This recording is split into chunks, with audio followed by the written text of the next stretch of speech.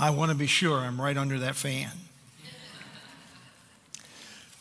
Last Sunday morning when David preached, in one of his illustrations, he talked about the significance of worship and not the importance of our attire, even going to the extreme in that illustration, suggesting that you might see the day come when I would be before you in a t-shirt and torn jeans.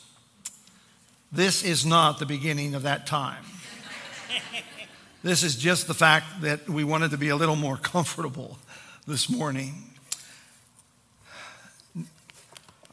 Next Lord's Day, we will not be with you. Actually, none of the Hummels will be here. Tuesday morning, we fly out to Dallas, Texas, and we will be there next Lord's Day for David's ordination to Christian ministry.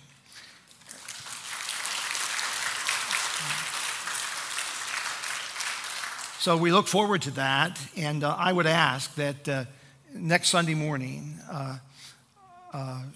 in your worship times, you pray for David, pray for the anointing of God's Spirit upon him. It is a especially wonderful and sacred moment when a person kneels to receive the ordination of the church, and to know that his home church and the church where he serves as a pastor is praying for him next Lord's Day will be a very significant part of feeling the power of God surrounding him. Thanks for hearing that, and thanks for doing that. Pastor Bish will be leading you in worship next week, and he will be available throughout the week for any pastoral care needs that may arise. May we pray, please.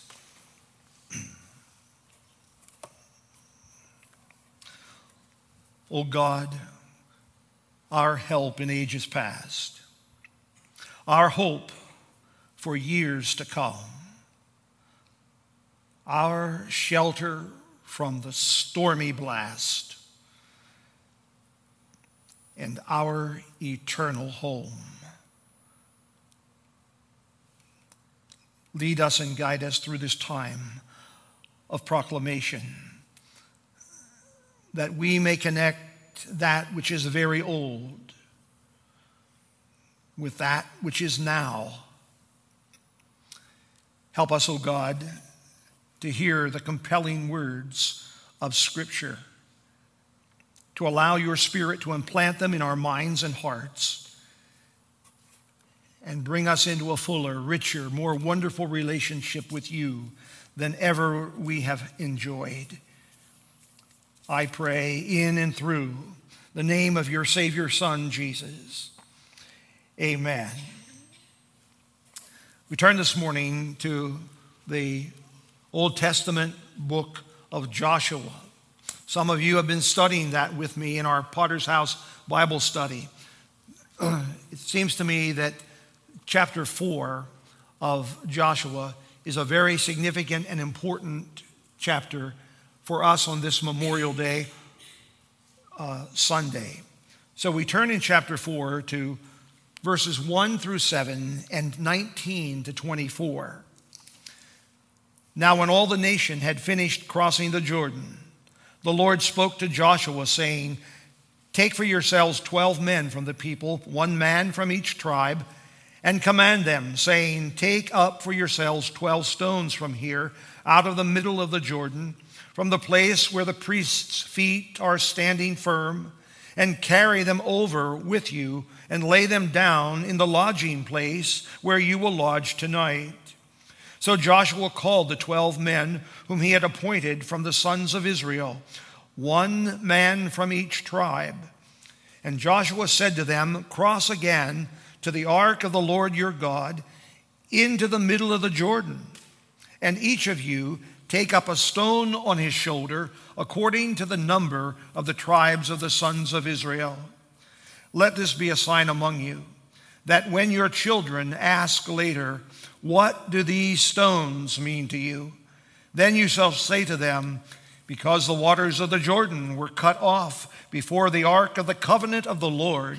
When it crossed the waters of the Jordan were cut off. So these stones shall become a memorial to the sons of Israel forever. Now the people came up from the Jordan on the 10th of the first month and camped at Gilgal on the eastern edge of Jericho. Those 12 stones which they had taken from the Jordan, Joshua set up in Gilgal. He said to the sons of Israel, when your children ask their fathers in times to come, saying, what are these stones? Then you shall inform your children, saying, Israel crossed this Jordan on dry ground. For the Lord your God dried up the waters of the Jordan before you until you had crossed. And just as the Lord your God had done to the Red Sea, which he had dried up before us until we had crossed, that all the peoples of the earth may know that the hand of the Lord is mighty, so that you may fear the Lord your God forever. One nation under God, indivisible, with liberty and justice for all. That's the concluding phrase of our Pledge of Allegiance to the flag of the United States, the Republic of America. This is Memorial Day weekend, and across our homeland, unfurled flags fly in freedom's holy light. And hymns and songs will fill the breeze, with music exalting God and memorializing our war dead, in whose debt we stand forever. Americans are past due in remembering God, whose blessings and bounty cover their lives.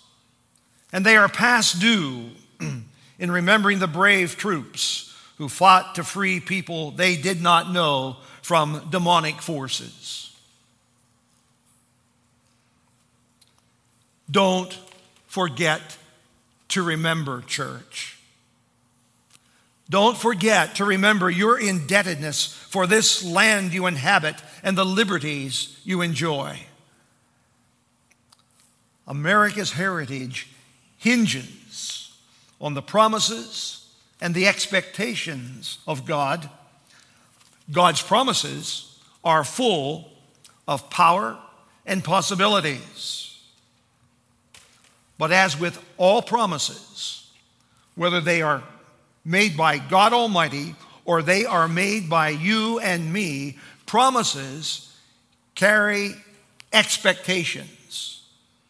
Expectations are inherent in the promises that we make. God expects us to remember what he has done for our nation. God expects us to remember what he has done for you and me personally. This admonition appears frequently on the pages of the Old Testament, but is also referenced in the New. Remember all the way the Lord your God has led you. Remember all the way the Lord your God has led you. When challenged by elements and enemies of body, mind, and spirit, remember what God has already done for you.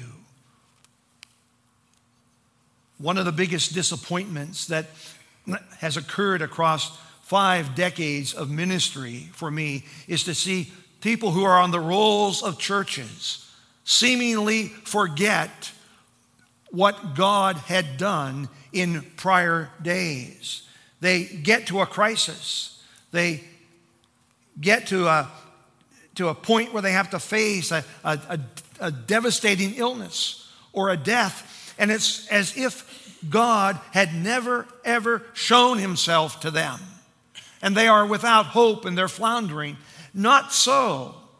Remember all the way the Lord your God has led you. When you have a significant experience with God, you ought to write that down. You ought to keep a journal and put in that journal the date and what occurred so that you have a record for yourself of what God has done. And you can go back across those pages and you can say, yes, well, God was here and he was here and he was here and he was here. And I'm not going to be afraid of the now. And when you are no longer able to tell your family members what God has done, they will be left with your journal. And they will see the holy history which belongs to them as a family. We are reminded in Scripture to not forget the amazing things that God has done for us. And I take you now to one of the Psalms that points that out directly and very strongly for us. It's Psalm 103. Look at verses 2 to 6 of this psalm. Bless the Lord, O my soul, and forget none of his benefits, who pardons all your iniquities, who heals all your diseases, who redeems your life from the pit, who crowns you with loving kindness and compassion, who satisfies your years with good things, so that your youth is renewed like the eagle. The Lord performs righteous deeds and judgments for all who are oppressed. Don't forget to remember. Don't forget to remember. You see, it's by history and heritage that we move into tomorrow. It is by history and heritage that we move into tomorrow.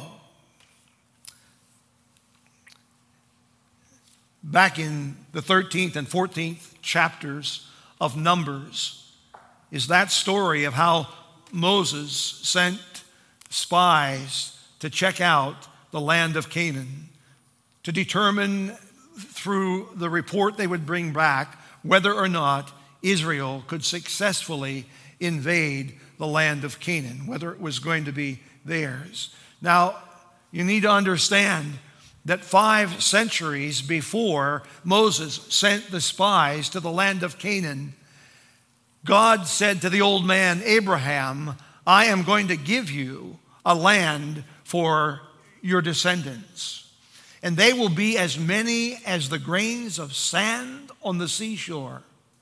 5 centuries before Moses sent the spies. So the spies go out into the land of Canaan. Caleb and Joshua are 2 of the 12.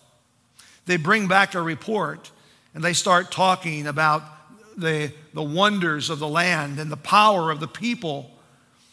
And 10 of the spies say to Moses, there is no way we can be victorious over the people called Canaanites. Caleb and Joshua gave a minority report. They said, absolutely, we can do it. The Lord our God is with us. We can do this. The majority vote won the day. And as a result of the failure to move by faith on what God had planted in the mind and heart of Caleb and Joshua, listen to this. It was another 4 decades, another 40 years until Israel would see what God had promised her. Imagine it. 40 years of waiting. Joshua was blessed to be alive. In fact, he was the successor to Moses. And because of his faith, God used him to lead Israel across the river Jordan into promised land. There was a people who forgot to remember.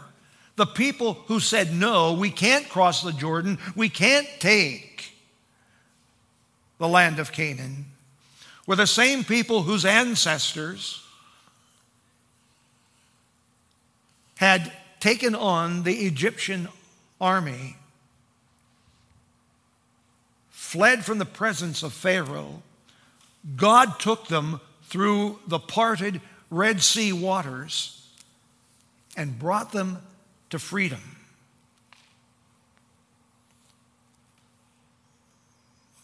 What were they afraid of? God had already demonstrated his faithfulness to them. But those 10 had the majority voice, and they convinced the people to wait. And so for 40 more years, they waited to cross into promised land. Their past should have provided identity and direction for them. They didn't allow it to. They were God's people. He had shown himself, but they turned away from him. The promise to Abraham was delayed. God wanted his people to camp in Canaan, but they prevented it themselves. He who had delivered Israel before could do it again. The Bible says that our God, who is the same God of Joshua and Caleb and the Israelites, of Moses, he is the same God we worship today. That God, the Bible says, is the same. He does not change.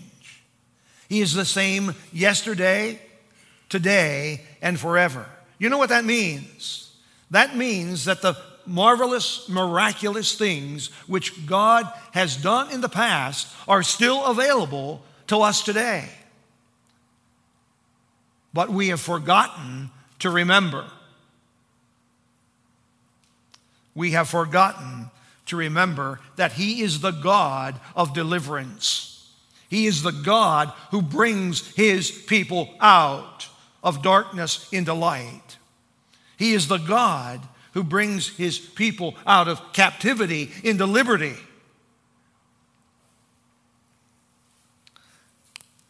Deliver is a great word. We see it in Scripture. You use it in one of the most precious prayers that you know, the Lord's Prayer. Deliver us from evil. And in that context of the ancient language, it means to set free. Lord, set us free from evil. There was a dear soul in my home church who, when she heard of something that was very concerning or something that could raise the people's anxiety, she would always say, "Oh, deliver me. Oh, deliver me. Set us free. Bring us out from that." It means to hand over and give to another. Deliver us from Pharaoh's army, Lord. They're pursuing us, and he did. He parted the Red Sea. Deliver us from the Philistines, and he sent David in there, and David brought down the giant Goliath.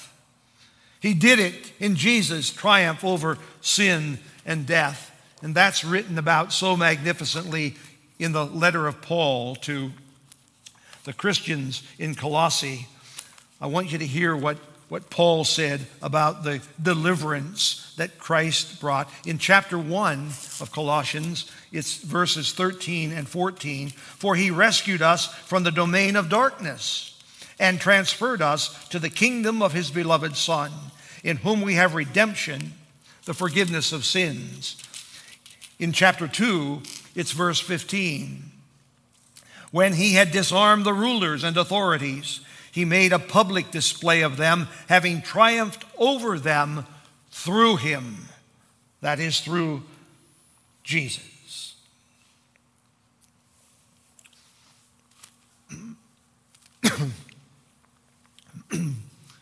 When Israel crossed the Jordan River, do you know how many people crossed? It was harvest time. And in harvest time, the Jordan River floods. It was far beyond its banks. God stopped the water 30 miles upstream. Why so far away?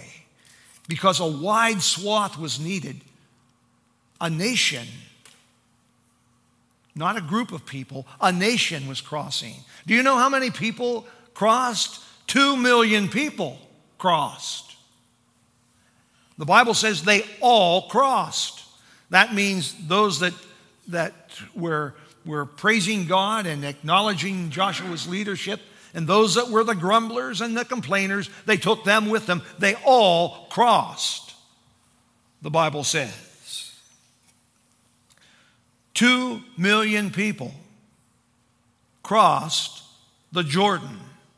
Now think of this, on dry riverbed at flood time.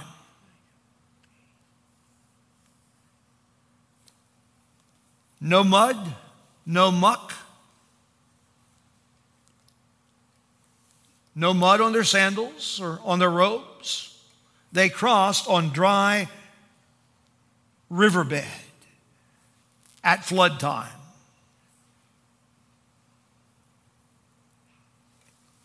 That was very impressive. It was so impressive that the Canaanites, whose land they were going to take, who had been watching every move and knew Israel's history of how God had already parted water for that nation decades before. Here's what the Bible says the Canaanites did. It's 5:1, Joshua 5:1. Now it came about when all the kings of the Amorites who were beyond the Jordan to the west, and all the kings of the Canaanites who were by the sea, heard how the Lord had dried up the waters of the Jordan before the sons of Israel until they had crossed, that their hearts melted. Their hearts melted, and there was no spirit in them any longer because of the sons of Israel.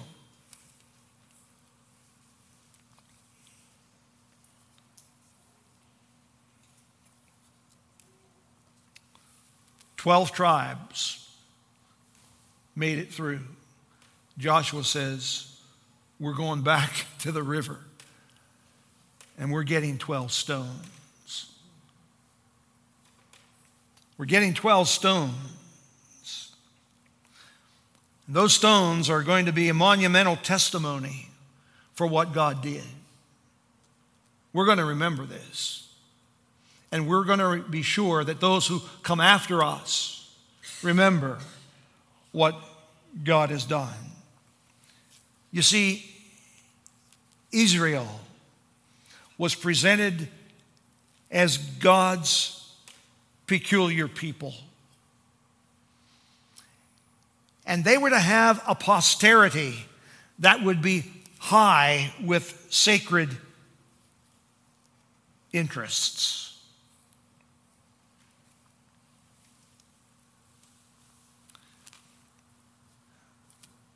We have a problem today because every monument that you see is the symbol of a movement. It is the sign of someone or thousands of troops having taken action.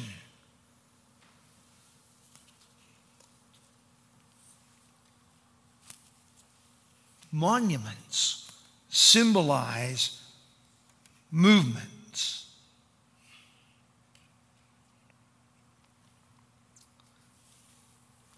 The key word for the people of God in Joshua's day, and the key word for people of God in your day, is go. 2 letters.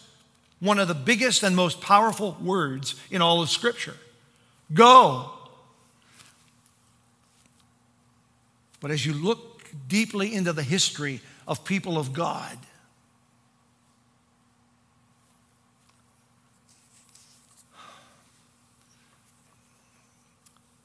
the church has become a monument.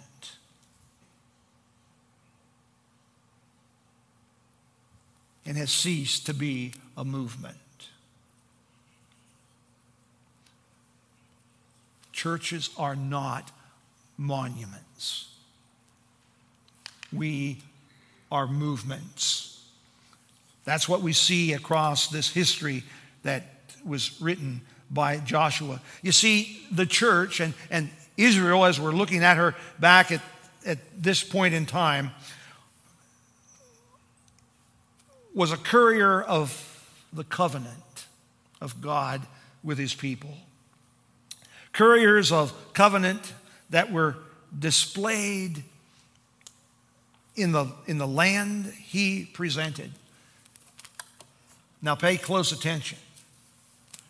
Remember I said 5 centuries before, God said to the old man Abram, you're going to get this land. 500 years. Finally, by Joshua's faith and saying to the people, we can do this, God is with us, and the people rising up after another 40-year wait said, let's do it. Let's go. They did it. Now, this land that they were going into, was the land that God had prepared for them. Okay, now pay close attention. Here are places located in this land that they finally took possession of. See if you recognize these names. Bethlehem was there. So was Jerusalem. Golgotha was there. And in that land, the Savior's empty tomb.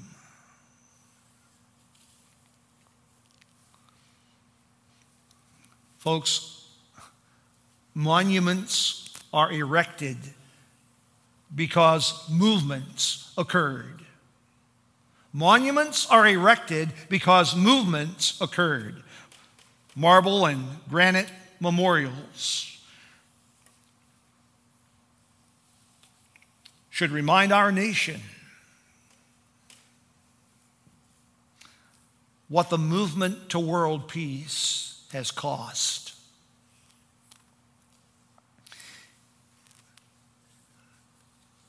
Monuments should remind us of troops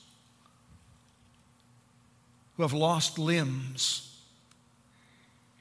some of them their very lives, some of them their psychological health and emotional stability.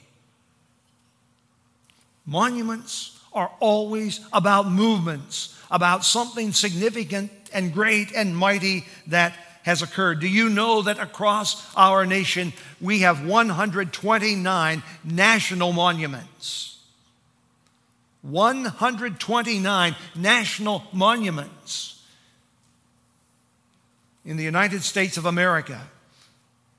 Then you add to those the state monuments and the monuments that we find in cities and towns and hills and hollers. I remember looking often at a monument to men who went into the armed services from the little village my dad grew up in, a little town called Maitland, Pennsylvania. I don't think there's still 500 people there. And that monument sat not too far away from Pappy Hummel's house, and from time to time I would walk over and I would look at that, and there was a list encased in a stone monument of all the men. I remember the sign. It said, "Our boys who served." And from that little village was a list of all the men who had been in the military. Some of them never came home. My dad's name was there. My uncle's names were there.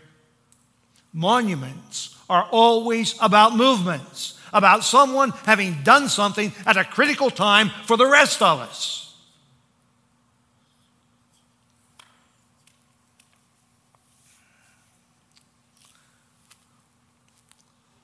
What do they mean to you? There's a great linkage, a great connection here between Joshua 4 and our standing on the threshold of another memorial holiday. I want you to hear again these words from Joshua 4, verses 20 to 24. Those 12 stones, which they had taken from the Jordan, Joshua set up at Gilgal. He said to the sons of Israel, "When your children ask their fathers in time to come, saying, 'What are these stones?'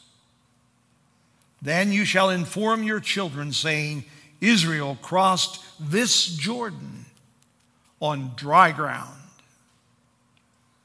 For the Lord your God dried up the waters of the Jordan before you until you had crossed, just as the Lord your God had done to the Red Sea, which he dried up before us until we had crossed, that all the peoples of the earth may know that the hand of the Lord is mighty, so that you may fear the Lord your God forever."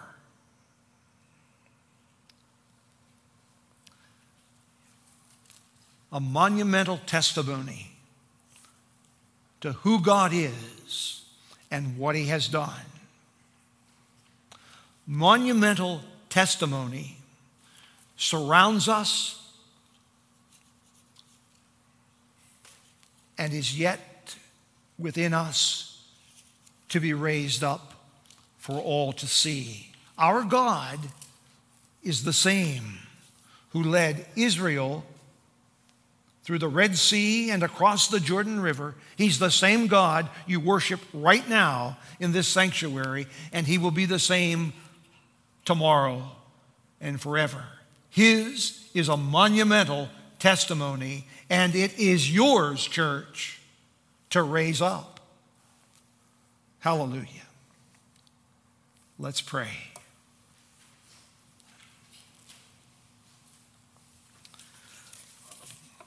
God, we stand amazed by who you are and all that you have done, all the way that you have led your people, brought them safely to new lands, blessed and prospered them.